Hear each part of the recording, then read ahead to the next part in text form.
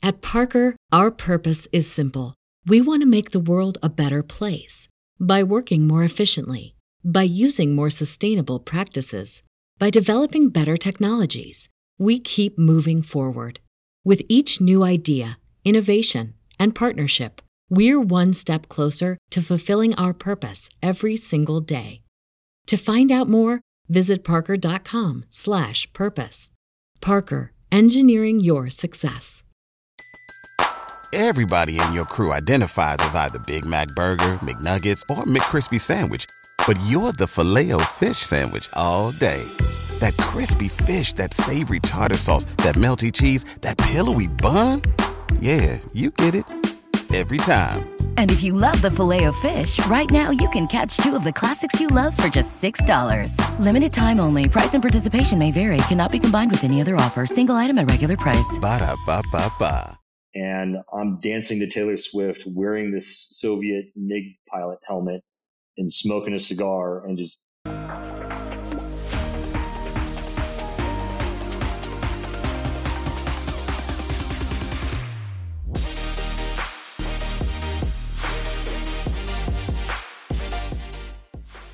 right, we're in it now. Yeah, it says live. Here's the clap. Now I can sync the cameras. Ooh, this got fancy. Vader, is it your intro or is it Bender's intro? I don't think it's mine. Gosh. I think I know I did the Billy episode intro. That's so right. It's definitely not me. So it's Bender. I thought I was removed from doing intros.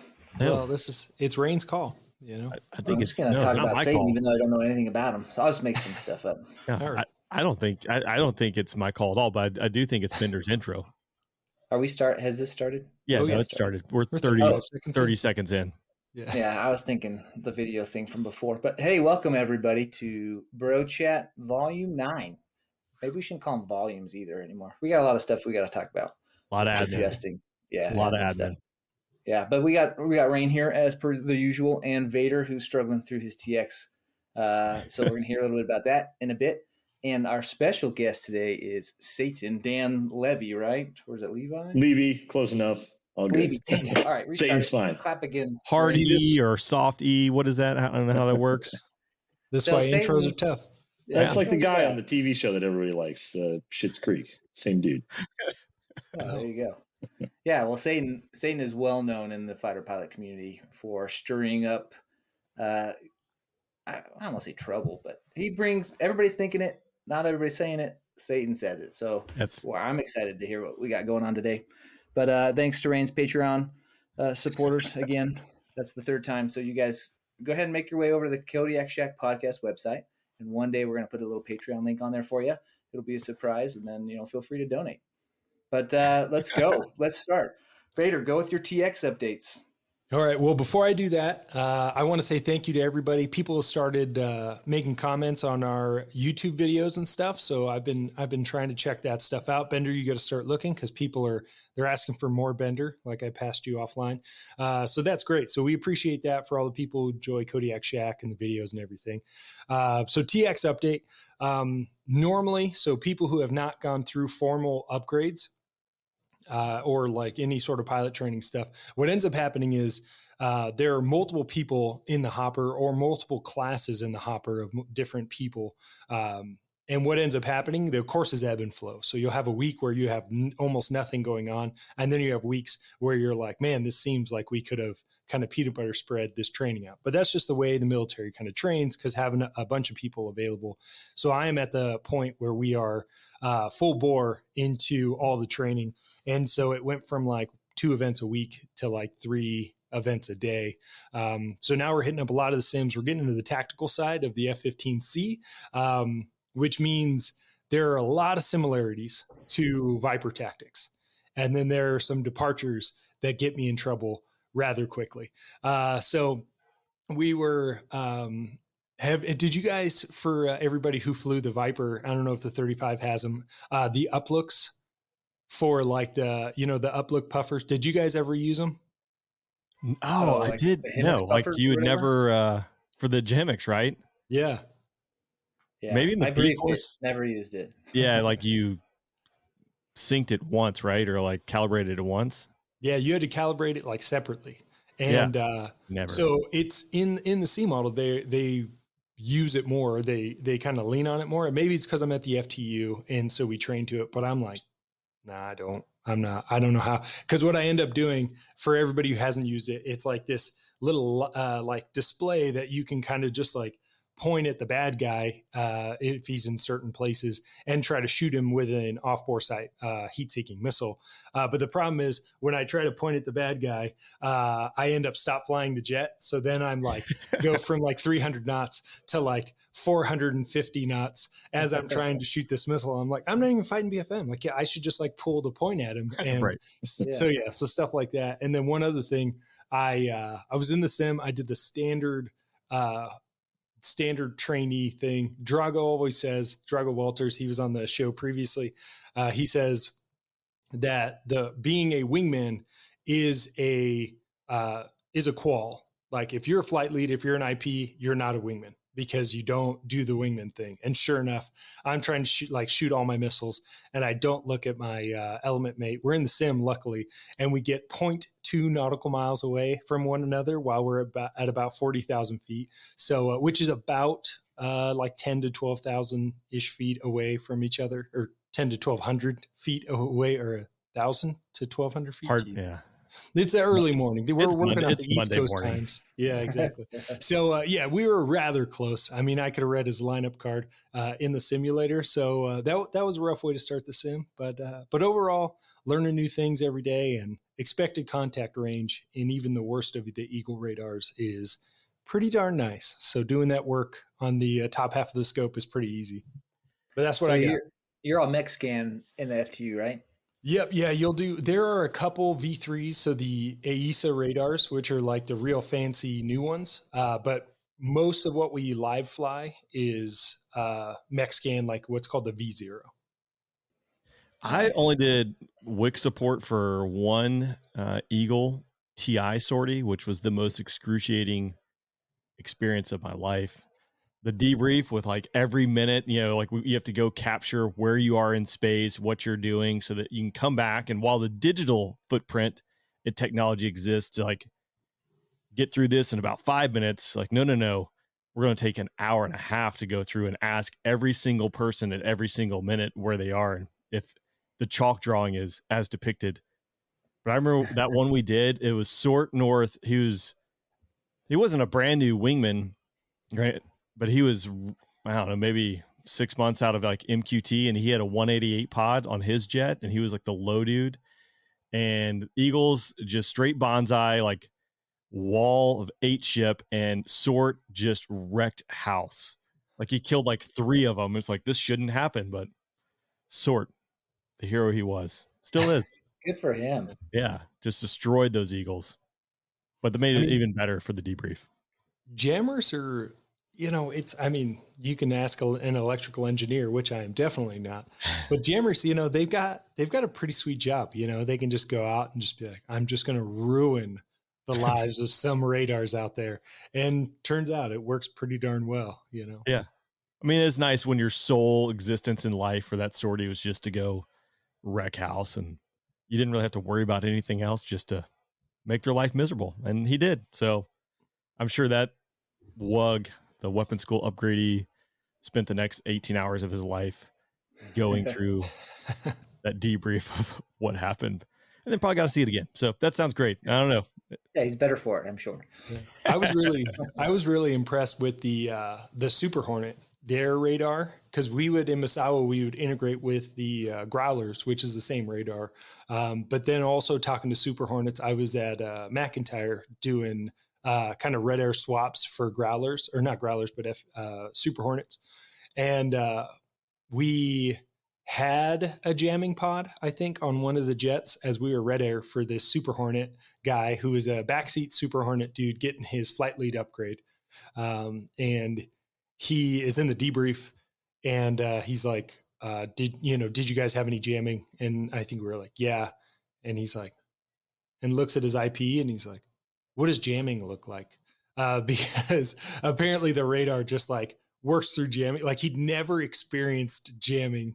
He just like sees everything with this radar. And I assume that's how the 35 is. Bender, have you ever seen like jamming where you're like, Oh, like that's challenging. Only from other F-35s, yeah. So we kind of wreck shop on each other, which is kind of fun. Well, I mean, that makes sense. The F-16 is super good at that too. Co-channel interference will get you. Yeah. You know who doesn't have to worry about jamming? Satan. Right here. Exactly. Wait, you guys at least can jam, right? Do you guys carry 184 pods? Yeah, we do. If you don't have a radar to jam, man, it's no big deal. You can't jam the paper map that I'm navigating on, dude. It's pretty great. It's easy. Just look outside. Piece of cake. They'll get lasers and melt the wax pens and stuff. Yeah, that's what we should yeah. Do you use grease pencils on the canopy? Are you one of those guys? It's kind of a lost art. I haven't really done it in a while. I use it in the B course for like references for like where you're going to put your plane of motion and stuff on for the jet for new guys. But it's kind of a thing that's gone away a little bit just because you can't really do that at night effectively. And we've got so many lights and lip lights and all the other nice stuff. But old school guys definitely still do it for sure. Lip lights, that's a sensitive subject around Vader. So I'm sure. The last bro chat, which isn't out yet, but by the time this releases, it will be out. There's a lip light discussion. I don't know. If I didn't have a lip light, I would not be able to fly. Oh yeah. Unable. That's a measle item.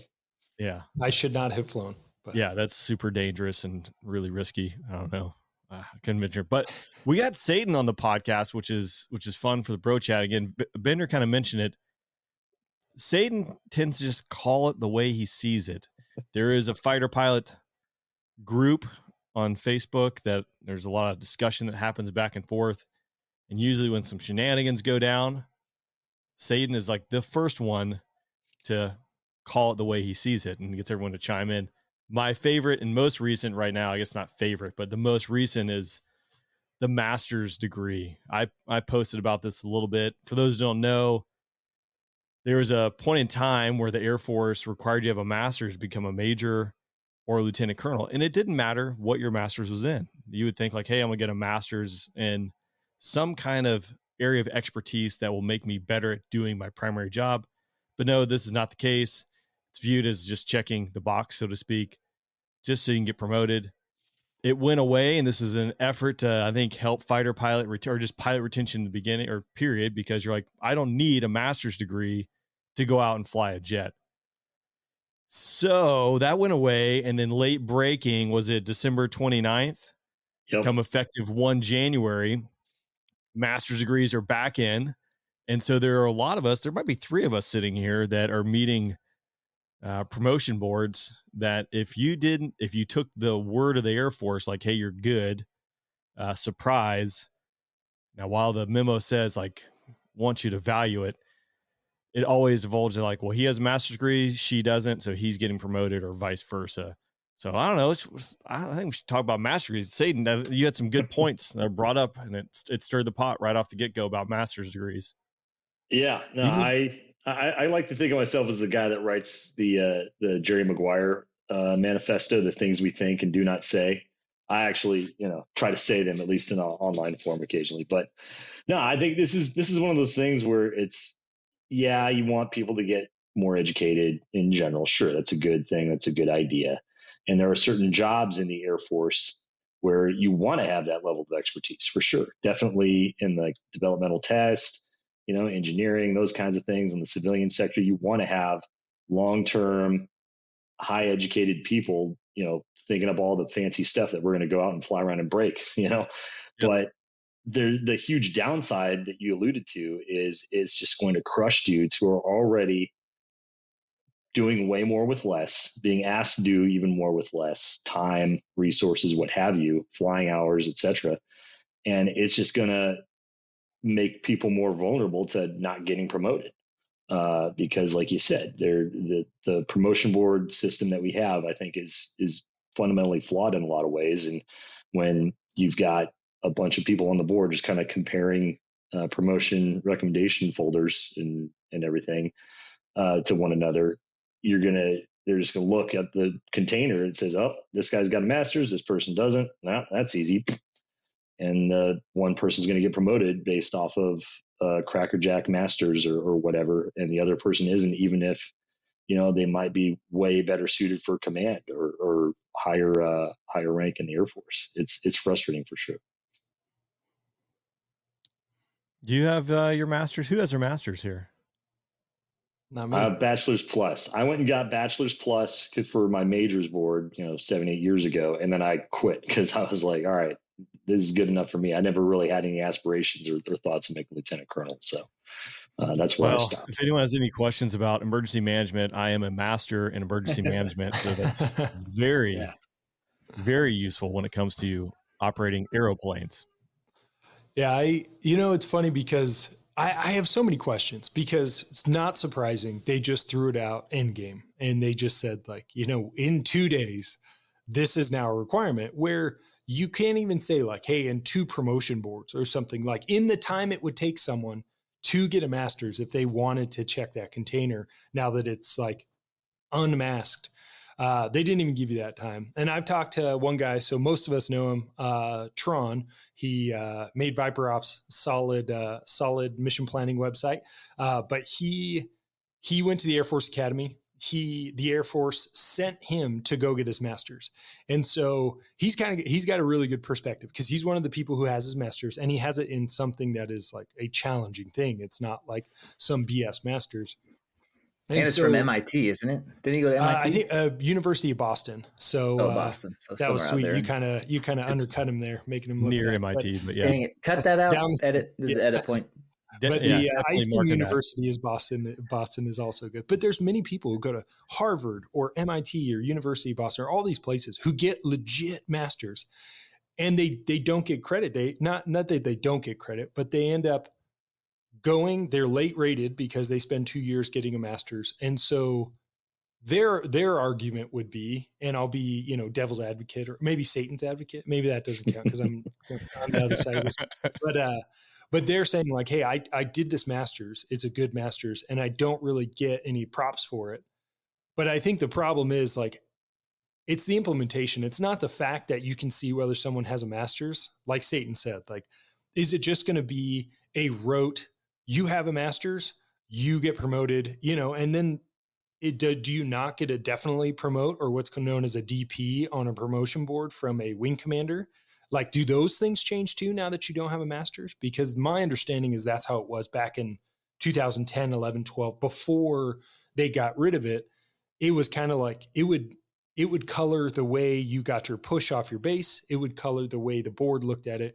So do you guys know how that is expected to play out? Do you think it's just going to be rinse and repeat of the old days? I think from the group commander and wing commander up, they've always been able to see if you have your master's or not. And that was one thing. I remember actually going to SOS, the Squadron Officer School, when this was being discussed and implemented to get rid of or to mask the masters. And the commandant, I don't remember who the guy was, but I wasn't super impressed. He's like, I value masters. I can still see that. So that's going to be how that is going to be a part of the calculus when it comes to racking, stacking people off base. In my mind, sweet, the chief of staff of the Air Force, 1 week ago said, we're going to value masters that are appropriate, right? Getting some kind of technical one if you're in a technical career field, but I don't need a master's to go fly a jet.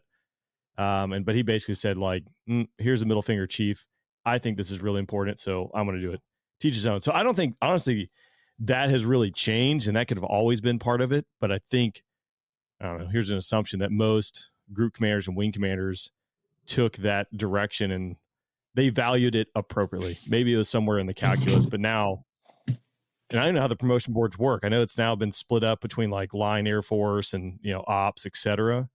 So maybe it won't have that much of an impact, but the fact that, in game, you're hey, surprise, and your board meets in 23 days, get your master's in 23 days. It had been hey, in 2 years' time, this is going to change. That's fine. The rules of the game change, but allow people the appropriate amount of time to then absorb the rules and then go play the game, I think. Well, does anybody know the promotion rate from 04 to 05? Let's just refer in the fighter community specifically, because that's really all we care about. Do we know what the promotion rates are? Is this going to even change? We care about everybody, Vader. Yeah, that was so not inclusive, Vader. Yeah.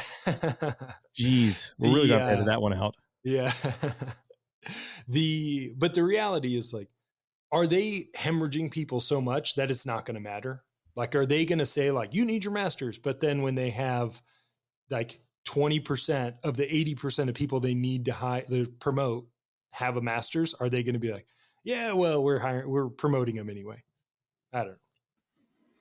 I can't imagine that I think they're struggling to have enough lieutenant colonels in the first place. So we'll have to see, I guess, but my guess is it won't be a huge factor probably for line of the Air Force. I don't know. But what I was going to say is what it does show, or my beef with it, and probably Satan's beef also, is that they're just not good at valuing individuals anyway. You know what I mean? So they don't value, or they don't take into account that if it takes resources and time to get a master's degree, right? So if they want their highest performing pilots in the squadron to continue to be the highest performing IPs and weapons officers or whatever, it's not like they allocate those guys time to go get a master's degree. They don't, right? They already burn those guys out anyway. So to put on top of that, what they're already demanding from their top performers, this other thing, you either get one or two things. Those guys aren't going to do it and they're going to get out of the Air Force. And then you lose your best guys, or they're going to burn their house down and their family relations down to get it. And they're going to get something probably worthless. So they're just wasting resources that way. So that's not good. And then they're going to get out and you're going to lose those guys in the long term. Anyway, so they're just not good. This decision is not, at least on the surface, it's not a good use of managing resources, right, from your people. They're already struggling to keep the best guys that there are, and they're not keeping them. Like, my squadron is full of awesome, like the top performers from like the weapons school. Like, they're all flooding into the Hill Reserves, other reserve units. And so they just can't afford to do that. Like, they got to be smarter about how they how they value the time of the people who they actually want to be the leaders in the future. And this isn't that, it's not going to have that effect. Yeah, I'm sure the Secretary of the Air Force was not intending to give the middle finger to all the bros who are struggling out there to hack the mission and everything. But in a lot of ways, that's how it was received. And it's just one of those deals where the intent, I'm sure, was positive to try to be beneficial to certain people, and to, like I said earlier, promote education among the officer cadre to go fight 5th and 6th gen wars against China or Russia or whoever, right? Because you need smart people to do that. You need expertise, but ultimately the second and third order side effects from this decision is going to be, I think, largely negative on retention, on getting the right people promoted, and it's just going to open the door for a lot more bad than good to occur. Yeah, it's like, you want, like, and again, we've said this, the horse is dead, but it's like, you want the engineer who's working at Wright Pat, who's developing the next gen weapon X, Y, or Z. Part of his career or her career progression should be, at year X, you're going to go get a master's or a PhD from some high level institution, and then you're going to come back and keep building awesome things. But as like a knuckle dragging fighter pilot, the majority of us don't need that to do what we are paid to go do. You need go getting reps in jets and studying in the vault, etc., not going to get some Liberty University, which I just lost as a sponsor of this podcast, to get a master's degree, or Jacksonville State, go Gamecocks, where I got my master's degree. Like, it zero value add. It just took away time from honing my skill, took away time from family, burned out.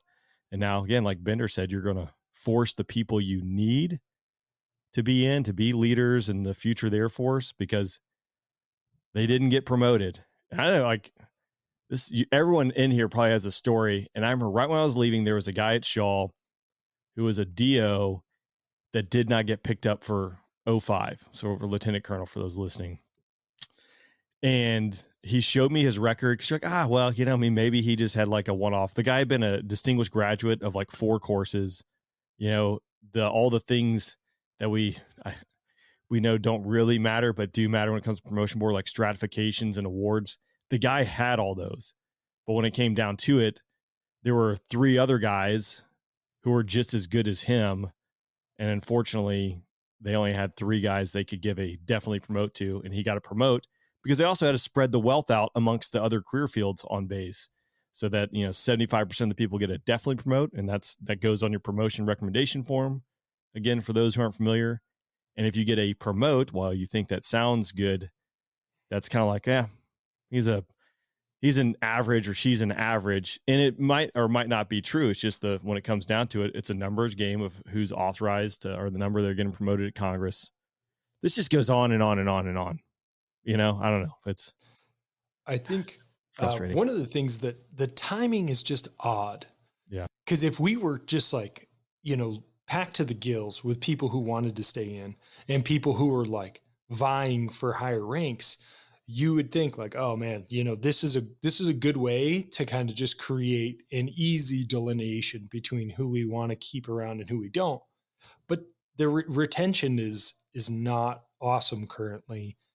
And so you just wonder, like, what was a driving force? I know the MFR or whatever the paper said, like, hey, this is our posturing. This is our way to show that we, to our enemies, that we value, thinkers and people who can help us innovate for the next war. But it's like, I feel like there's other ways that they could have done that to try to posture or demonstrate that, which I don't know. I mean, there are certain, like test pilot school, right? That's a great example of a very focused master's degree for a purpose. And then, the guys that go there, like Sonic Kirkman, he just got hired by our unit. But the guy he's freaking brilliant. Went to, whatever test pilot school, where did they go? They go get a master's somewhere. I can't remember where, and then comes back and he's like the lead F-35 test pilot or whatever. And he just did the accident or the safety investigation board for the F-35 that crashed up here at Hill. But like to hear him like brief that and to show like everything that he went into to like find the root source of the problem and stuff. I mean, I've never heard a SIB like that ever in my career in the Air Force. Like it was amazing. I'm like, dude, that guy is, he's got to be like one of the top 10 minds in the Air Force, probably. You know what I mean? And so there is a way to like leverage people like that. And I think test pilot school is one way that we do it pretty well. But we don't do it well outside of that. And it's not like, the MFR says like, we want, for China or whatever, like those guys are all smart. We want to get smarter or whatever. But like you said, an EMS degree from Jacksonville State, where I got mine from, Go Gamecocks. International Relations master's degree from St. Mary's, which sounds like a pretty great university. It's St. Mary's, San Antonio, which, still a good university. As far as I know, I don't even know I think it's the Roadrunners, but anyway, that's not doing a whole, like, I don't think China is shaking in their boots because Bender has a, international relations degree. In the end, it's going to be one of the guys you are flying with on a daily basis, who's like a weapons officer, a much more valuable human being than me. And I guarantee I'm gonna get promoted, but I have my master's degree. But that's something so silly. It's like you got a guy who's out there like honing his skills, sharpening the knife to go fight the next fight, and like, oh, done his master's, but this guy has a master's in emergency management. Let's promote him. It's like that makes no sense whatsoever. We'll see how it plays out. We here at the Kodiak Shack podcast would like to welcome our new sponsor, Adamus Cyber. Working with the military means there are some minimum cybersecurity requirements that are in every contract. Complying with these requirements can be painfully slow and really take your company's focus off your military customers and end users. Thankfully, the team at Adamus has simplified the process exclusively for small businesses working with the military. It should be expected that security requirements are going to be a part of working with the military, but they don't have to be difficult. Learn why prior guests on the podcast like Arun from OpsLab or Brian from ResCon use Adamus to comply with the NIST 800-171, DFARS 7012, and CMMC cybersecurity requirements in their contracts. Check out their website at www.adamuscyber.com and tell them you heard about them from the Kodiak Shack podcast. Their website will be in the show notes. We appreciate all the companies that want to work with the military, and we understand working with the government isn't always the easiest thing, but we appreciate companies like Adamus that make it just a little bit easier.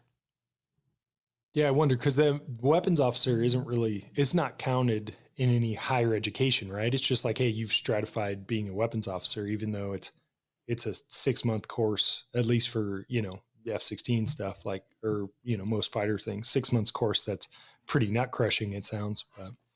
Yeah. And then they got to spend the next 1 to 3 years of their life just getting punched in the throat in the fighter squadron, like going to conferences, working 15-hour days, like dissertation after dissertation. Like that you probably should value that person more.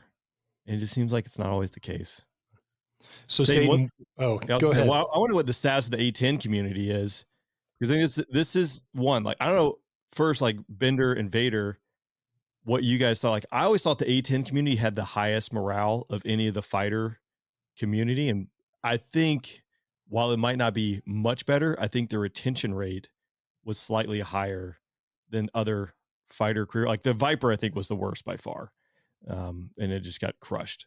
So I'm curious to A-10 status of the A-10 community, what your thoughts are. And then if you're willing to share, some of your life changes and what the rationale is behind that. You don't have to, but. Yeah, no, it's all good. I appreciate the sentiment. We in the A-10 community have prided ourselves for a while on having a pretty good dude or bro to non-bro ratio.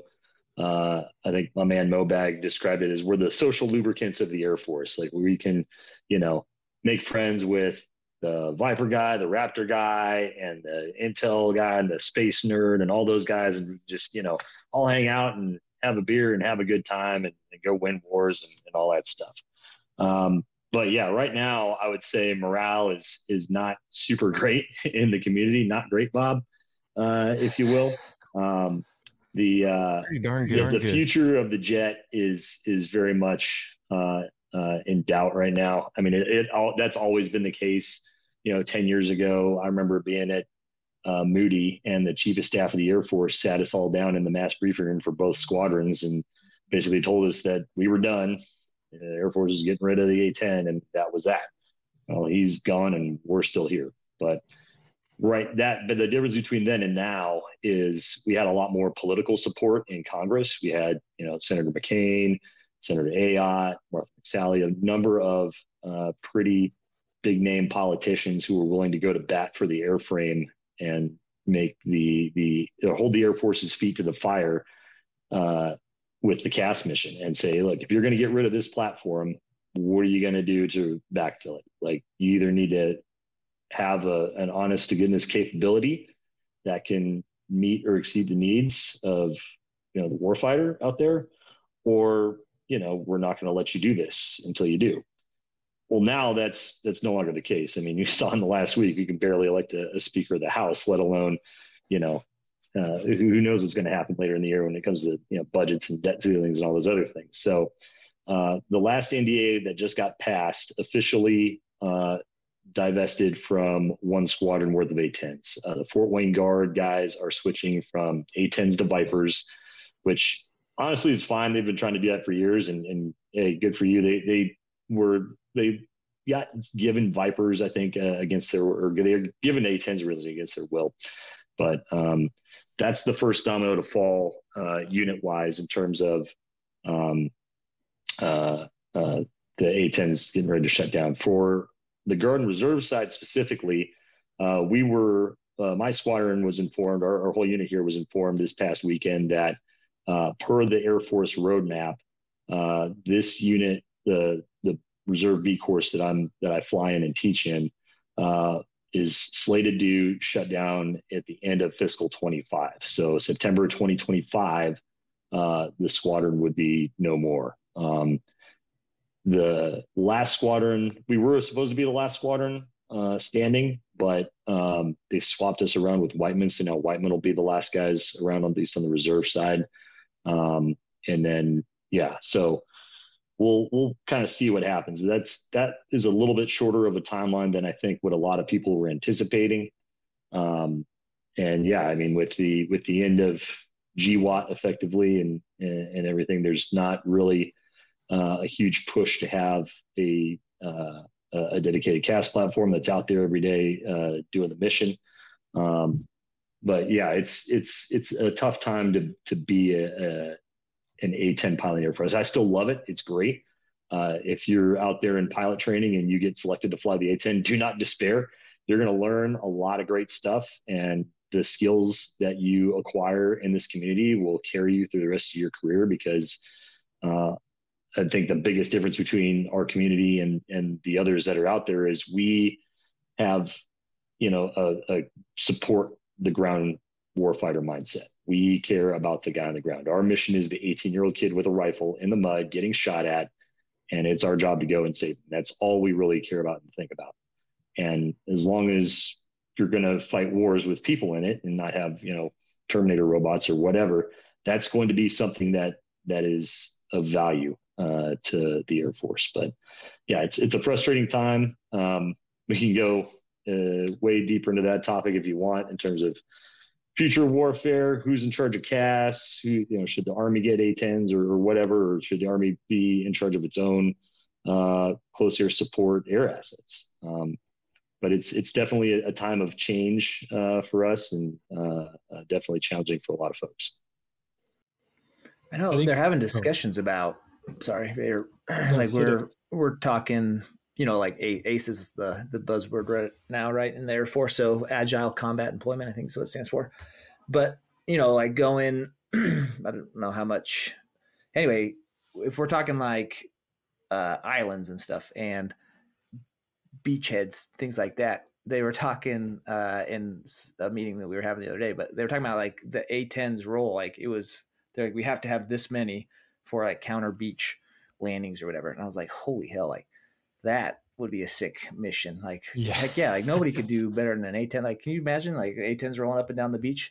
So I think there's definitely nobody else that could do something like that, right? As far as I know, like nobody could. I know an F-35 couldn't do that. Vipers do pretty, they can strafe pretty well-ish, if you're looking for kind of a wide area to hit. Yeah. Anyway. Nothing hardened. Yeah, exactly. Yeah, nothing hardened.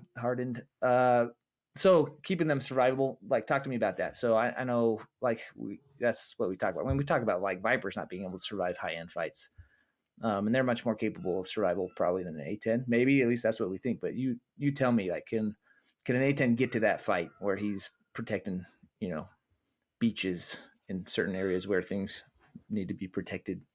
At Parker, our purpose is simple. We want to make the world a better place by working more efficiently, by using more sustainable practices, by developing better technologies. We keep moving forward. With each new idea, innovation, and partnership, we're one step closer to fulfilling our purpose every single day. To find out more, visit parker.com/purpose. Parker, engineering your success. Say goodbye to your credit card rewards. Greedy corporate mega stores, led by Walmart and Target, are pushing for a law in Congress to take away your hard-earned cash back and travel points to line their pockets. The Durbin-Marshall credit card bill would enact harmful credit card routing mandates that would end credit card rewards as we know it. If you love your credit card rewards, tell your lawmakers, hands off my rewards. Tell them to oppose the Durbin-Marshall credit card bill. Everybody in your crew identifies as either Big Mac Burger, McNuggets, or McCrispy Sandwich. But you're the Filet-O-Fish Sandwich all day. That crispy fish, that savory tartar sauce, that melty cheese, that pillowy bun. Yeah, you get it. Every time. And if you love the Filet-O-Fish, right now you can catch two of the classics you love for just $6. Limited time only. Price and participation may vary. Cannot be combined with any other offer. Single item at regular price. Ba-da-ba-ba-ba.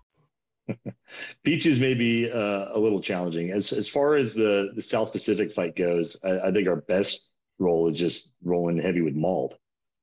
It's not currently integrated on the jet, but we can carry 12 of them on each airplane, which is as many as the B-52, and so you get a 4-ship of A-10s with 48 MALD, that's going to be pretty overwhelming to any A2AD or anti-axis aerial denial for those of you at home who are full up on that. That's the short acronym for basically the super MES, or the lots of surface-to-air missile threats, and China basically trying to keep other people out of their little island chains out there. But that's a thing that we can do. We can hang around the battle space for a really long time. We can carry a lot of stuff, and we can, kind of deconflict your battle space for you. So you can, if you were to do that, you could easily overwhelm the enemy with that. If you put JASM on it, you could have 4 JASM and 8 mauled on each airplane. That's a lot. I'm not full up on what the other platforms out there could carry, but it's a good amount of weaponry. But all those integration processes take time and money, and the Air Force doesn't really seem to be interested in either one of those things right now. So, but yeah, we could do the island thing. We could, the plane's got big, wide wheelbase, big wheels. We can off-road with the best of them, land from on highways and dirt strips and stuff like that. In terms of survivability, yeah, the Air Force in general, and you can talk about this if you want, it seems to have, a while ago, it seems to have moved away from electronic warfare as a priority and went kind of all in on stealth with a lot of stuff. And I'll alibi that I'm just a knuckle dragon A10 dude. I don't have all the fancy read-ins that some 5th gen guys have. That's one of those things that we just don't necessarily get a lot of access to. But there are things that are out there that would make us more survivable if we just spent, I would say, a modest amount of money on it. And the other misnomer, I think it's a talking point or misnomer or whatever you want to call it, is, yeah, the A10 by itself in certain situations is definitely not survivable. Neither is the Viper, but we've never gone to war like that.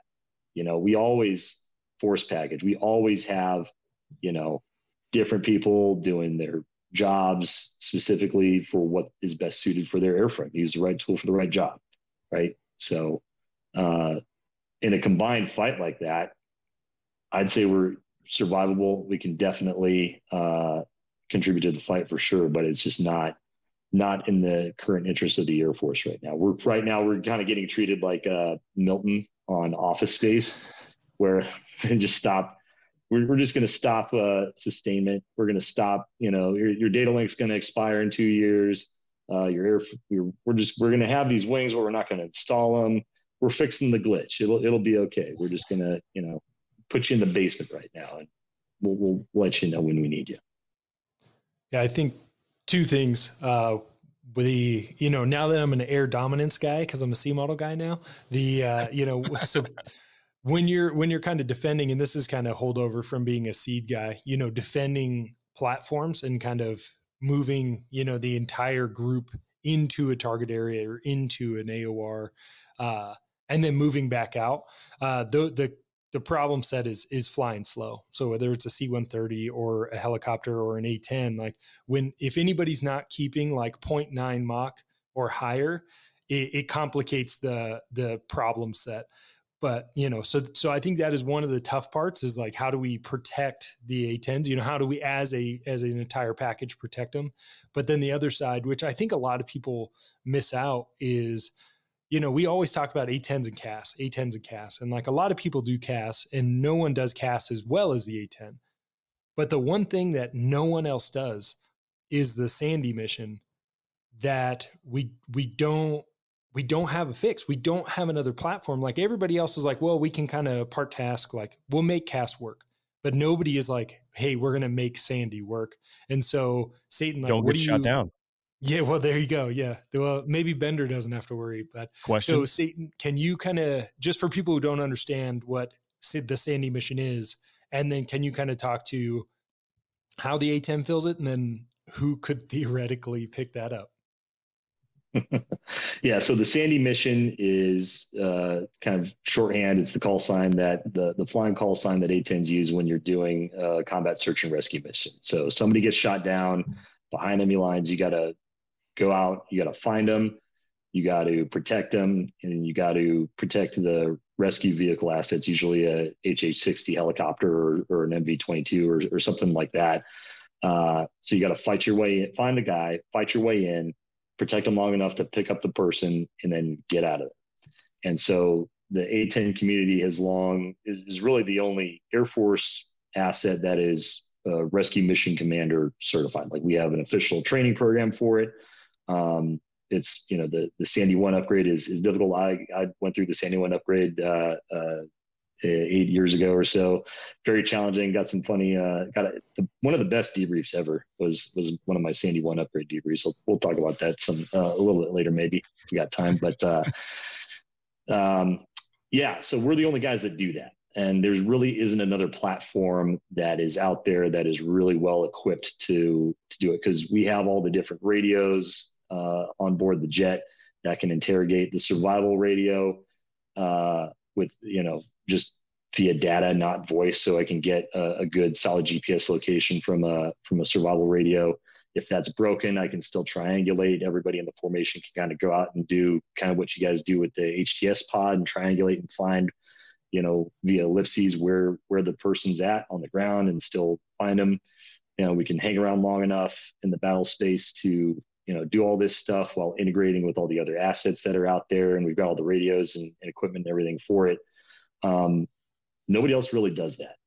The few times that they've tried to do it with other platforms, it just doesn't really work out too well. The HA60 community, great dudes that are really good at what they do, but because you're flying at 50 feet, you can't really talk to everybody. You can't be an effective mission commander of a force package if you can't talk to everyone. And when you're that low, communication is pretty tough.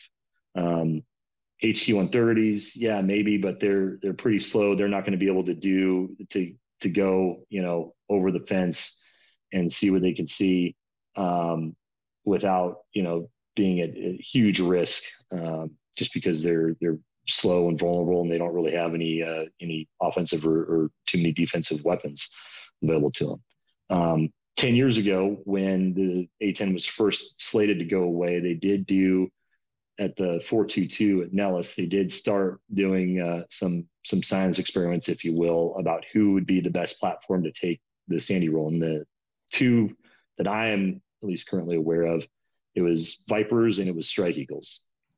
And I think most people initially thought that the Strike Eagle would be better because you got two people, you got a lot more gas, more legs, you can, integrate and talk to everybody, you got more firepower.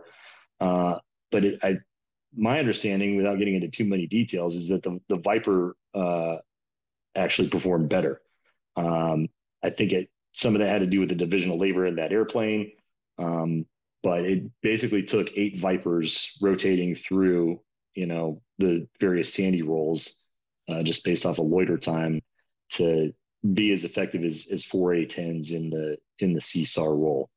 And so, yeah, that's just really all I'm asking for the Air Force, is to have an honest discussion of, okay, who's going to take the mantle of this? And if nobody is the answer, then is that a risk that people are willing to accept, that the taxpayer is willing to accept, that fighter pilots are willing to accept, because, it's going to be that much more difficult to get picked up behind enemy lines. I've seen various things in the news about from senior Air Force leaders kind of alluding to the fact that the CSAR mission may now be too risky, just with the current threat lowdown and everything like that. And I mean, don't get shot down. Don't get shot down.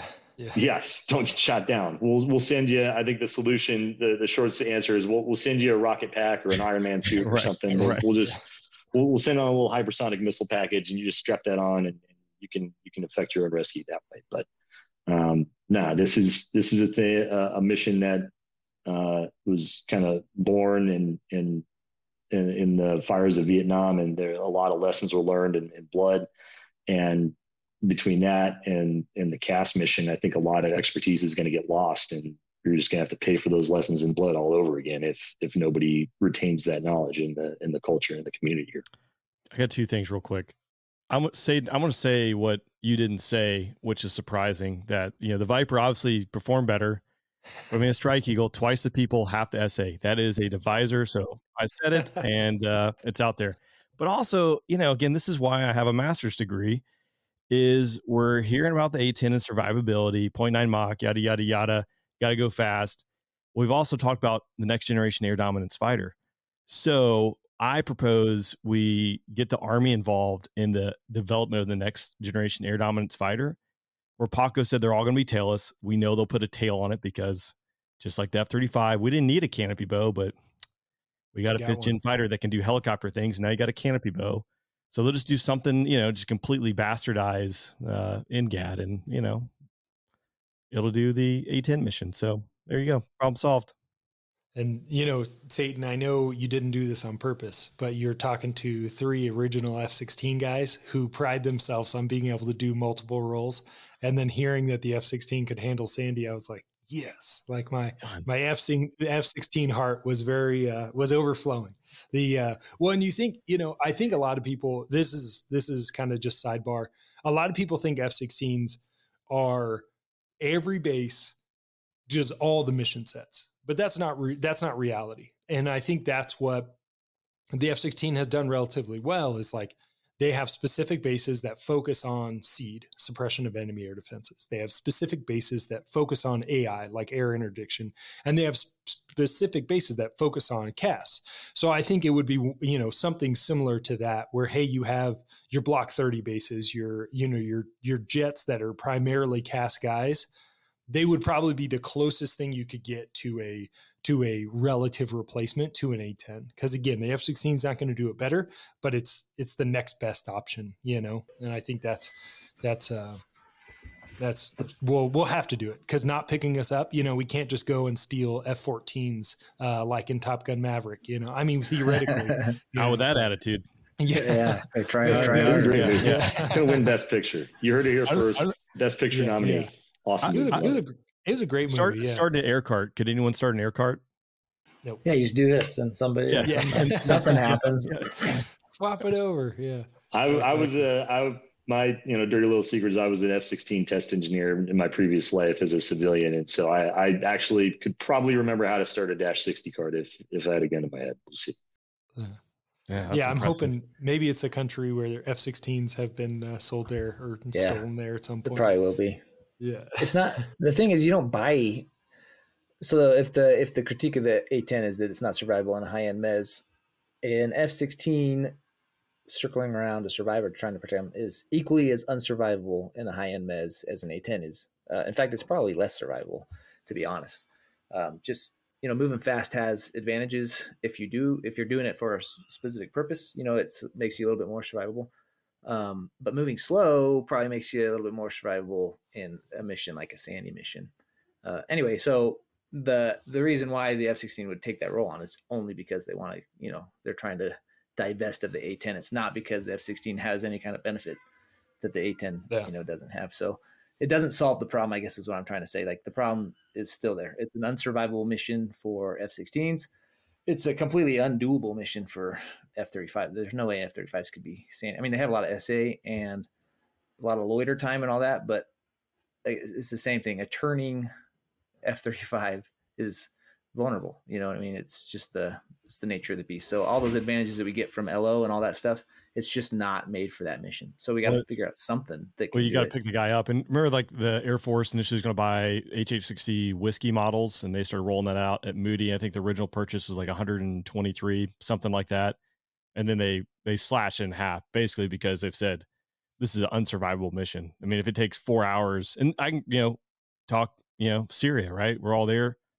When the Jordanian went down when we were there, it was a 4.5 hour flight to pick him up. And then they started moving things forward. But even still, like, there's some areas you're operating that, best case scenario, maybe an hour and a half, maybe 2 hours that they're going to pick you up, which that's flying into an environment that doesn't have crazy double-digit surface air missiles and integrated air defenses and yada, yada, yada. So maybe it goes back to, like, objective 1, don't get shot down. And 2, whatever it is the mission is of that day, be a champion. It's not a good spot to be. No, you want to go down over the water probably in that fight for sure. Like, if you go over the land, like, just enjoy the food. I guess. Deal with the sharks? Are you kidding me? I've seen Jaws. The one of the guys in my TX now, he's an A10 guy from Fort Wayne. He's transitioned to the C model, which that is a challenging change. Like, he said he has no bad habits because he has no habits at all. So he, but he was saying, at least at Fort Wayne, maybe at other A10 bases, but he said, I think it was every sortie or almost every sortie, he shot the gun. And I was like, that is a great way to keep morale high. Like, are you kidding me? Like, you're just like every day, like, yeah, 400 rounds, no big deal. Like, that's pretty awesome. Like, that's a good technique for keeping fighter pilots happy. Oh, it's great. Yeah. I savor every trigger pull I get because Rain was alluding to it earlier, but I've made some life choices coming up here where I'm probably going to stop flying the A-10 later this year. But no, it's awesome. You know, the standard is 200 rounds every CT sortie, and then if the syllabus drives it, it's, you know, you get 360 or sometimes more. At WIC, they get to shoot combat mix as opposed to just the target practice rounds that pretty much everybody else shoots. Yeah, A-10 WIC is, I think, the most expensive WIC because everything's real. It's all lives all the time. You got to shoot, you know, high fidelity targets. You're dropping everything in the inventory, and it's a blast. You know, we love making fun of you guys up at 30,000 feet playing, you know, your laser tag games. Pew pew, got you. No, oh yeah, huh? When really all we're doing is just shacking metal on metal. You know, high explosive. You know, Maverick missiles going off, just fire and death every day, all day, and we love it. It's great.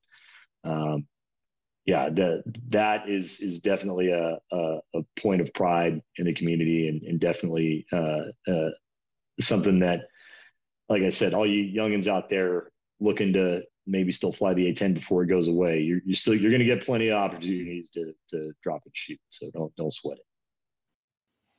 Yeah, and when we graduated Viper B course, we went down to the range down in Arizona or whatever, and the Vipers did a couple passes, which it's awesome to see Vipers do passes. But then the A-10s rolled in, and they did I don't know how low you guys go. It's like 75 feet. So they look like they're, you know, we're standing pretty close to the target. And those guys came in at 75 feet or whatever.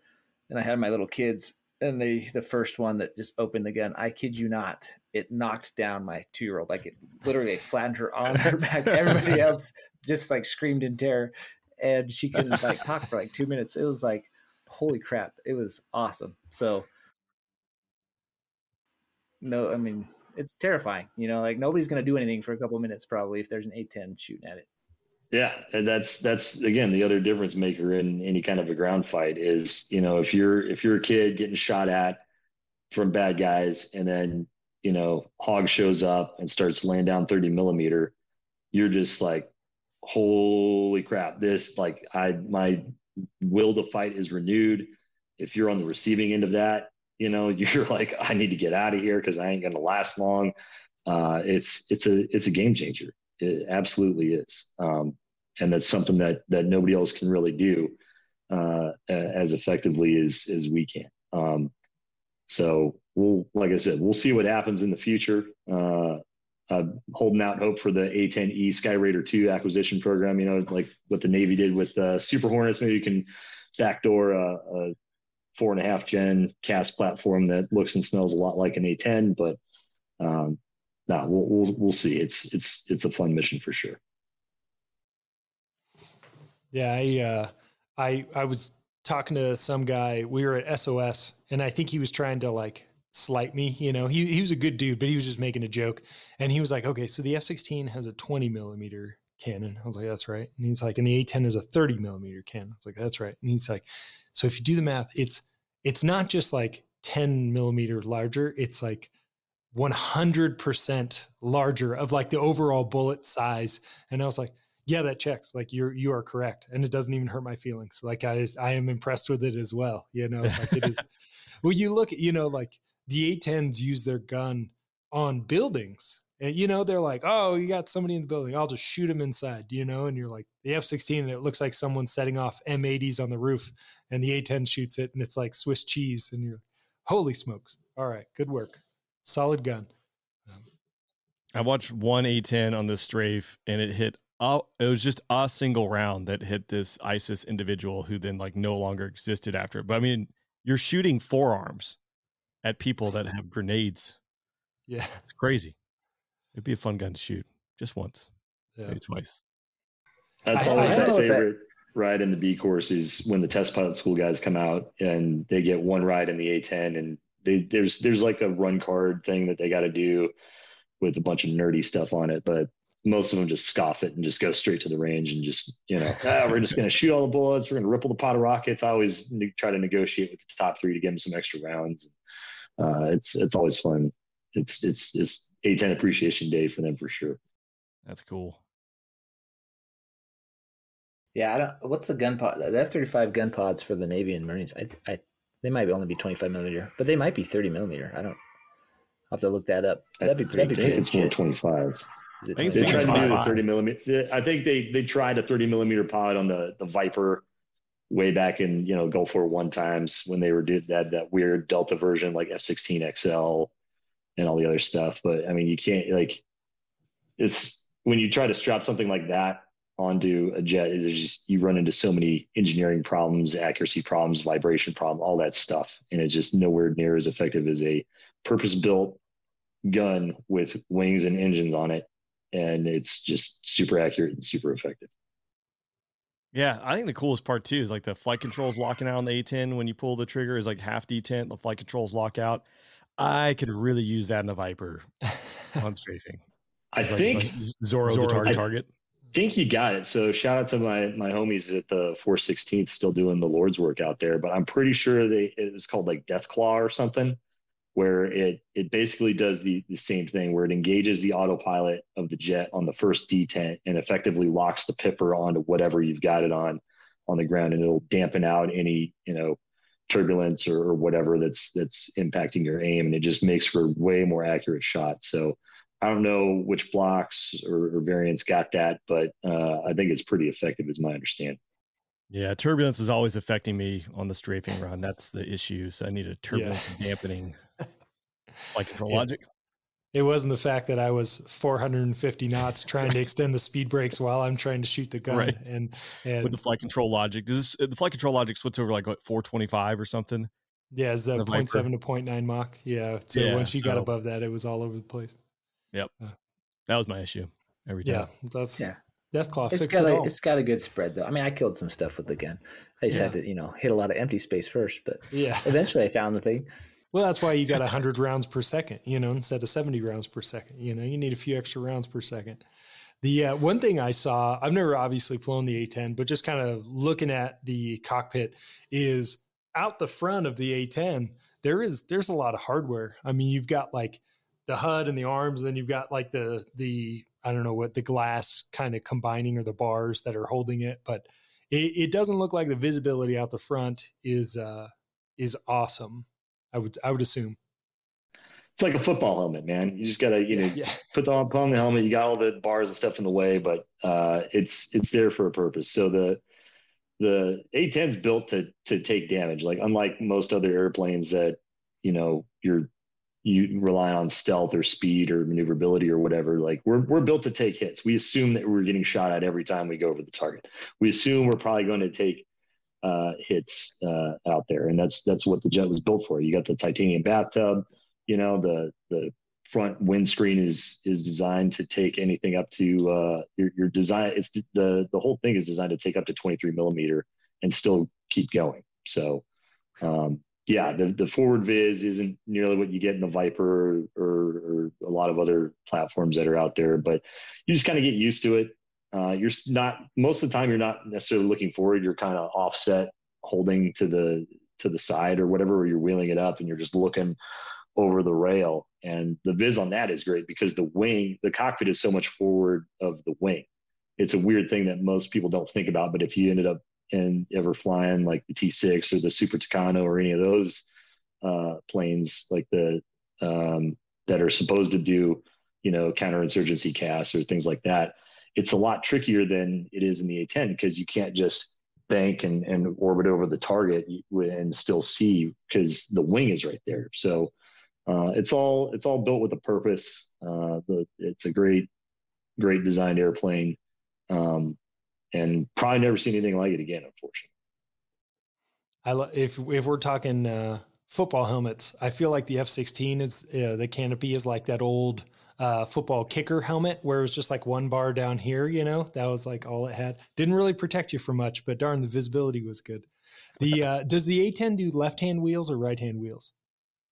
We right now are a right-hand wheel community. It used to be left-hand, but then again, a bunch of smart guys doped out, hey, we should put the targeting pod on the right side because like if the left engine seizes and this and that happens, blah blah blah, they'll go out of control. So they started putting the pod on the right side. Yeah, started putting on the right side about 10 years ago. That's what we did.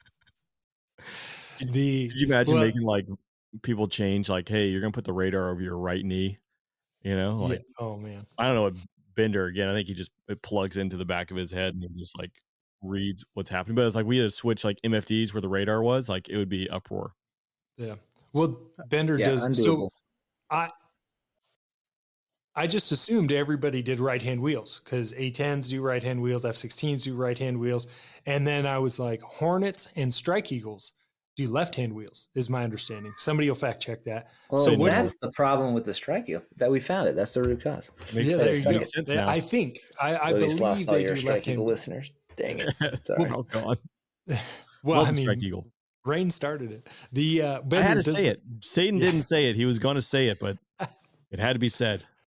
Bender, does the 35, I mean, like cast wheel with the weird pod under the nose, not weird, sorry, the pod under the nose, the super advanced pod under the nose. Yes, correct. You are correct. That's like 6 generations less advanced than all of your pods. Well, it's funny. The rest of the glass is like very smooth, and that one is the opposite. But I understand why. So, left-hand wheel, right-hand wheel. We are ambidextrous as far as wheels go. So just like, we're hanging out with Hornets today, we'll do left-hand wheels. We're Vipers today, we'll go right-hand wheel. Yeah, and we'll miss whatever we're trying to hit on either left-hand wheels or right-hand wheels. Yeah, it's pretty tough. Like I haven't done a whole lot of casts. We will wheel it up if we're going to do like high-angle strafe and stuff, and then you just kind of make it happen, which is fun. But we don't do BSA and stuff, which is tragic because that's a fun mission. So we don't spend a lot of time doing that. I'm trying to think if it's just it's just not made to.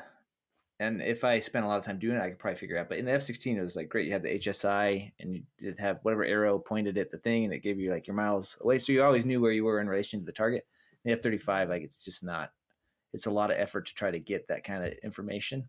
And so just staying in a 5 to 10 mile wheel around something, like I have not been super successful up to this point. So there are different challenges. It's just not made to do that. Like in the F-16, which isn't made to do that like an A-10 is, but even the F-16 was much more, it was much more convenient in that regard. Though, so we don't do a lot of wheels now, but we do have GBU-12s, which is, great. It's a very 5th gen weapon. You want to get in there like LO, and then right when you're like 10 miles from the target, you want to open your doors. You want to like release this bomb and then lays it in. It's great. It's awesome. Super LO. Yeah.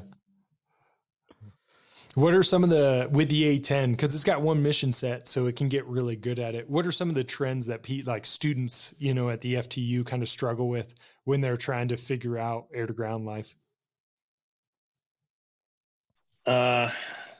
It's a little bit of everything. Usually it's the biggest thing is just kind of the task management piece. So we try to make it a pretty straightforward building block approach where we're just going to teach you how to do like one thing decently at a time. And then by the time you get to the end of the cast phase, we start task loading them with, all right, I'm going to give you a position change, a frequency change, and tell you to fence in, and you got to figure out how to do all that at the same time. And so that's usually where people struggle. It generally students do pretty well. Going back to some of the earlier topics that you guys were talking about in previous bro chats with the whole UPT, 2.5 and everything. We had students that struggled with basic airmanship for a while. I think the root cause on that was largely COVID and just poor flying continuity and everything that kind of happened because of COVID largely. But since then, things I think have leveled out pretty well. We've started getting some UPT 2.5 people in the last couple of classes. I haven't really been keeping track of who's who intentionally, just so that, we can go to the end and be like, okay, who's what, and who went through what course and be somewhat surprised and not have any, biases or anything like that. But really just like the first time you point at the ground when you're going to drop a bomb or shoot the gun is definitely an emotional event for a lot of folks. And just having, going through that mental checklist of, okay, what's my dive angle? Where's the target? What am I still legal to drop? All right, how do I maneuver the airplane to get to where it's going? And oh, by the way, airspeed's increasing rapidly during this whole thing, and it's getting louder and louder because of the wind and all that stuff. That's, yeah. Yeah, no, it's that's definitely I think an early challenge for students to just kind of building their mental shot clock of what they can do and either down the chute or in the hold when you're getting a bunch of nuggets down tasks and things like that, because we still fly primarily visual formations. We're not like everybody else who flies like sensor line and spread formations where you're relying on radar SA or link SA or anything like that. We still generally fly visual formations for the most part, in at least at the B course level, and then kind of ramp things up from there. I did Red Air for A-10 ACM, so air combat maneuvering, because A-10 is still trained to kind of air to air, because if you get rolled up, you need to know how to defend yourself. And it definitely made me, even though I knew it was training, it made me concerned for my life when the A-10 guys were like, cool, so we'll consider a valid gun kill as a 2-second track. And I was like, oh my gosh, like how many 30 millimeter do you need to kill me in an F-16? But it seemed excessive for 2 seconds of 30 millimeter on my jet. And I was like, okay, I mean, you got to shoot every piece of the airplane. I don't know. Yeah, only I think. Shiv had a Viper and a Raptor on the side of his jet because Loco and I went out. Loco flying the Raptor. We went out and did high aspect BFM. And so the first time fighting Shiv, like, well, he's an A-10, so I'm just going to go straight up once we hit the merge. And turns out old Shiv, as I look across the circle, is going straight up as well. I'm like, well, this is an interesting move. It's a bold move, Cotton. But as he's like 2.5 miles away from me and nose is falling through the horizon, he calls a snap. I'm like, well, I mean, I guess it's a big old bullet, but I was in the HUD at some point, so it's just going to fly across the circle, for 2.5 miles. It probably would hit me. I don't know. But stirred up the entire world. I occasionally see that article pop up with a A-10 with the side of a silhouette of a Raptor and a Viper on there, and everyone's just losing their minds. Yeah. I want to see those tapes. Yeah, I was like, I don't believe this. Shiv, if you're listening, no, give him credit. Hey, you called it. It's on the plane. Yeah. He went up, you know what? So I'll give him credit because I did not anticipate that he was going to go into the vertical, but he also knew that I was not anticipating that. So we can go vertical once. We can go vertical once, and that's about it. Yeah. So I'm just going to keep going up. So I'll see you down there in a minute. Yeah, sooner or later. Yeah. You gotta. I mean, you can just fight with the 135 degrees of aspect. Like that's your big defense. Yeah. If you just point at us so we can't gun, you're like, dang it. So I fought a C-130. I don't know why we did this, but in Misawa, a C-130. Did you do that, Vader? I don't know if everybody got to, but they were just like, we just want to, practice our defensive reactions, whatever. So just gun us for 20 minutes. So it was a lot of fun, but it was actually like really challenging because the thing was going like 140 miles an hour with a 700-foot turning radius. So every time, you're like, you'd have to like start the engagement before he points at you. And then he's got to rotate all the way through so that you can kill him within the training rules or whatever. Anyway, it ended up being pretty tough. So it was mostly just like straight up, straight down, straight up, straight down, killing the C-130. It was a lot of fun, but I assume A-10s, you fight like that too, except for you shoot back, which would be not ideal. Yeah. As the nose rotates through 30 millimeter all around you. Yeah. Well, I did the same thing with a C-17 when I was in South Carolina. And the thing that I was surprised that they were surprised about, they were like, okay, so we normally do our defensive reactions at 500 feet AGL or 1,000 feet AGL. And they were like, so we'll just do that. And then you can try to gun us. And I was like, no, like we can't do unlimited maneuvering at 1,000 feet over the water at 100 and some knots. And they're like, why not? And I was like, because that is insane. So they were like, upset that we had to set the floor at 5,000 feet and pretend that was the ground. But yeah, I wasn't in the airplane. I was trying to gun the airplane, but the way they explained it to me is like everybody picks a window and they're all, other than the pilot flying, is like staring out the window. And so they have these little like portholes on the back doors. And so literally I would go directly above the plane, like the C-17, and then try to pick a side to like pull some lead. And then that person would be like, he's over here, I imagine, you know, and then they would like turn into me. And, but yeah, it wasn't the easiest thing. Like if you were trying to take that plane down, like it would not be like a zap and then you move on, you know, you'd probably have a couple attempts to get it complete. I mean, maybe the A-10 could do it in one gun squeeze, but probably. Well, we got 70 bullets coming out every second. So, yeah. And again, they're forearms with HEI. So it's going to hurt when it hits you. I would say, I know we're an hour and 10 minutes here. I mean, minus a couple seconds, because we'll shave that off for the intro, but Bender did a phenomenal job with the intro. I was impressed. Any highlights, parting shots before we wrap up? I know Bender's got to get out the slopes. It's rough Monday. Satan said he's got a debrief story, so I want him to end with that, and then maybe we can wrap it up. Yeah. All right. So this is known, at least in my friends' circle and in parts of the A-10 community, as the space helmet debrief. So there I was, you know, in the stuff. No shit. They were trying to make me a Sandy 1 in 1 week so we could go to Nellis to do this named exercise that I can't talk about right now. But the schedule was a Tuesday night alert upgrade, a Wednesday day NPC cycle into a Thursday night pre-planned ride. So pretty action-packed, pretty busy, pretty standard for the 23rd Fighter Group out at Moody. So I go out Tuesday night. The squadron commander is my IP of record. And, you know, I go out, and night stuff for us is generally more difficult because, again, no radar, go figure. And I go out, and they call it the Sandy 1 blanket. All you do is Sandy 1 is you just get super task focused on talking to the survivor, and you just completely scoff the rest of the formation and the strike package and everything. And all you do is just talk to this one person, and it's called pulling the Sandy 1 blanket over your nugget. And I did that big time and hooked the crap out of that ride. And so that was a great way to start the week. So we got done debriefing that at like 2 or 3 in the morning. And then I had to show up at like 8 a.m. for the whole all day mission planning cycle that my weapons officer Drifter dragged me through, basically with my collar, like, just like, all right, dude, you need to ask me this because I'm the seed guy now. So say this. I'm like, blah, blah, blah, blah, blah.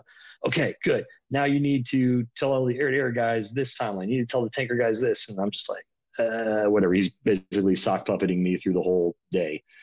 And so Thursday rolls around, and I'm like, all right, I'm not going to die today. Like, I am going to go out and kick ass on this ride. Like, there's nothing that's going to stop me. I don't care. It's going to be awesome. So I go out, I give the brief, and the brief actually goes pretty good. I go out and do the flight. The flight actually goes pretty good. And then we get to the debrief, and Drifter's still like kind of, I don't know, you know, he's a little bit on the fence, him and Han. And so in the debrief, so I, you know, talk through everything. It's about 2 or 3 in the morning, and he's still kind of like on the fence a little bit. But I know something about Drifter, and I know that Drifter is a big Taylor Swift fan. And this.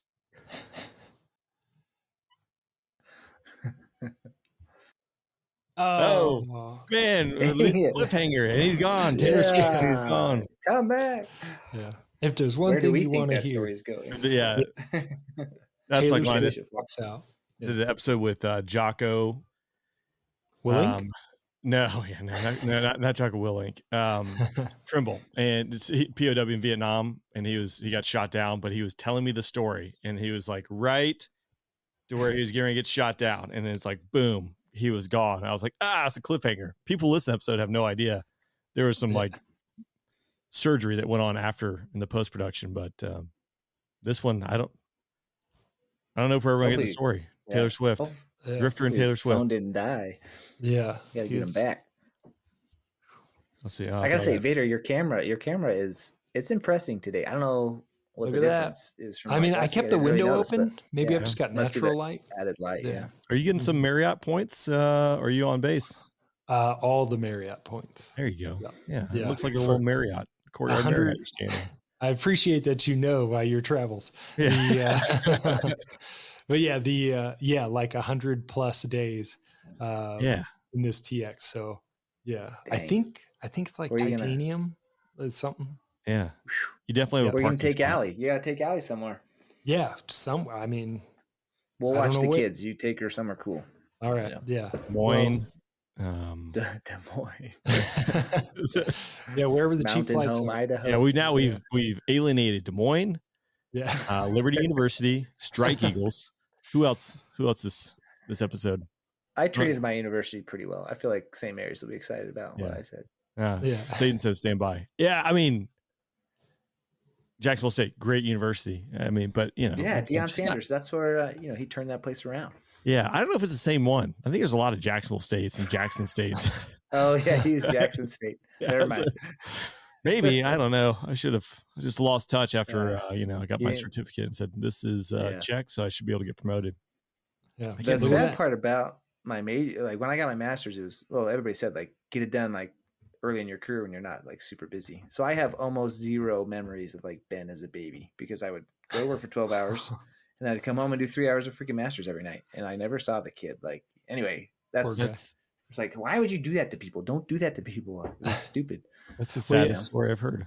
That is. Well, I feel the same way right now. I've been TDY for 4+ months of the 5 months my son has been alive, and it's like, Yeah. cool. Poor Yeah. kid. But you were a titanium member at Marriott. That's true. He's going to appreciate that. He's Yeah, going to you- be really happy. You at least have 6 free nights at a level 2 or below hotel. That's right. It does say I get upgrades to the, not just like a regular upgrade, but like an even nicer upgrade. Yeah. But again, we have to put these things to the test. Just having it is not the thing. I Yeah, do have when to you- say, I was like, when Oh. you check in, you're gonna get 2 free bottles of water and a bag of chips now. I like it. Hopefully they're kettle chips. Those are my favorite. No, they're The, Lay's plain. When we, No, just well, Lay's. Bender, Yeah, you remember sun because chips. we went to Guam and Compton. He did the C-12 upgrade in Meridian, Mississippi, and we all know there. But he stayed in a Hilton for like 4.5 months or 3.5 months. And so when he was the pro Joe to take us to Guam, he was like, "We are staying at a Hilton," and he got upgraded to the suite. So we were double booked. So him and Stuka got this like massive suite. They'd be sitting on their balcony drinking coffee in the morning. And they got free breakfast, the like $28 buffet. They got it free. I had no every idea day. that was happening. Oh yeah. I was like, Compton would say that this was the worst thing. Cause Compton was like, keeping his diet on point cause he was going to the beach. He would literally get a $28 free breakfast every morning and eat like bananas dipped in peanut butter and like oatmeal. And I'm like, they have like bacon and eggs and everything. Like, yeah. It's gonna be you, Vader. You're gonna be sitting in your suite while the rest of the squadron is down on the first floor. When I did MC-12s, I had it teed up. I was in a Marriott in whatever Roseville, near Beale. It was gonna be awesome. I was gonna rack up like 500,000 points. The game plan was already laid out. Guys had already done it. I was there for 3 nights, and then they forced us all to move on base. It was like the worst. Yeah, that's lame. Because I heard like one guy who's like, he went and racked up like 500,000 Marriott points. Go anywhere in the world for like 2 weeks, travel in every little pod on every airplane. And I got the like 4 to a building, like rooms, whatever, with like a shared kitchen that was built in 1943. And but you're gonna want those Air Force Inns points. Yeah, they're worth a lot. So you don't get, you don't want the brown blanket. You want like the tan blanket. Like get the little upgrade going. Which I did when we did the Drago podcast. I was staying at the Navy Inn at Pensacola, and that was just a refresher and appreciation for, I don't know, a Courtyard Marriott. After that point, like, oh, it's like right here on the water. I'm like, oh, sweet. Not that like my hands are getting pretty soft in my old age. Like that bed, like this thing is a piece of wet cardboard that has no support whatsoever. And the sheets were like a 2 thread count. So it was like, I don't know, 80 grit sandpaper. Yeah. These are Air Force problems, like Marines and Army listen to this and just like outrage. But here's Satan. Look at this. Satan's back. Satan's back. We back. Everyone just sorry about that. I think no, they have to experience this too. We were on as a cliffhanger, and I don't think we edited this out, but it was Drifter's favorite person is Taylor Swift. So yeah, he loves Taylor Swift, and it's 3 a.m.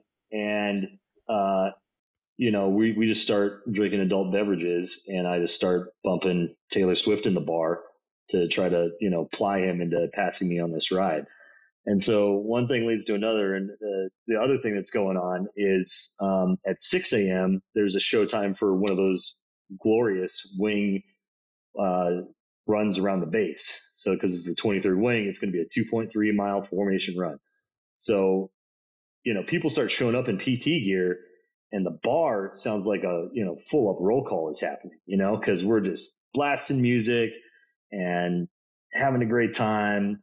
And I've got this old MiG-25 space helmet from, I don't know where they got it, from one of those European TSPs that they did.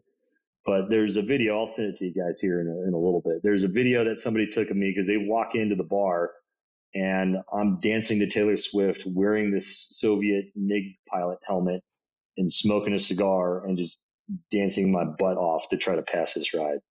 And I ended up passing the ride and it was great. But people are like, what's going on? Everyone's trashed. Drifter's, asleep in the trunk of his car. It's like people are like driving when they shouldn't be driving at like 9 a.m. It's like, what is going on? What did Satan do to merit this? So that was always colloquially known as the space helmet music. But I passed the ride. The next week I made up the other ride and made Sandy 1. And went out to Nellis and did great things. And now I'm here talking to you guys. So it was a fun time for sure. This is a literal stepping stone to make it here. Yeah. That's right. Taylor Swift will get you moving. Yeah. Also, just the fact that there is a wing fun run on a night week, that just kind of like solidifies. At 6 a.m. Yeah, exactly. Movie standard. Everything's closing down at 2 a.m. on base. Like, 6 a.m. fun run. Let's do it. Well, they did leave work at 3:30 the day prior, so also true. Very, very true. Well, gents, I enjoyed it. You guys, any parting shots before you blast out of here? No, this was awesome. Nice to meet you, Satan. Yeah, great meeting you guys too. Appreciate the opportunity and happy to chat with you guys anytime, anywhere about anything. We should just start someone should take the time to go through and capture all of Satan's Facebook post and put that into a book. Oh, that'd be good. That's what we should do.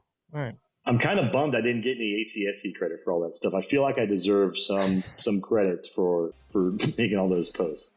Did you Ben? I saw Bender. You started ACSC. I finished it. What does it stand for? Air Command and Staff College. Air Command and Staff College. So there we go. Yep, I should know that as a graduate, but yep. I'm on CAP. I failed my first proctored class. Even the teacher even sent me an email the day before the final grades were due. It's like, if you will just put in 2 sites or 2 references to the readings, I'll pass you. I didn't get the email till the next day or whatever. So you're out there. There's nothing I can do for you. Okay, I guess I'll see that again. Yeah, it's worth a shot. Oh, yeah. I love it. All right, gents, enjoyed it. Yeah, see ya. For sure. Yeah, take it easy, fellas. See you guys. Later.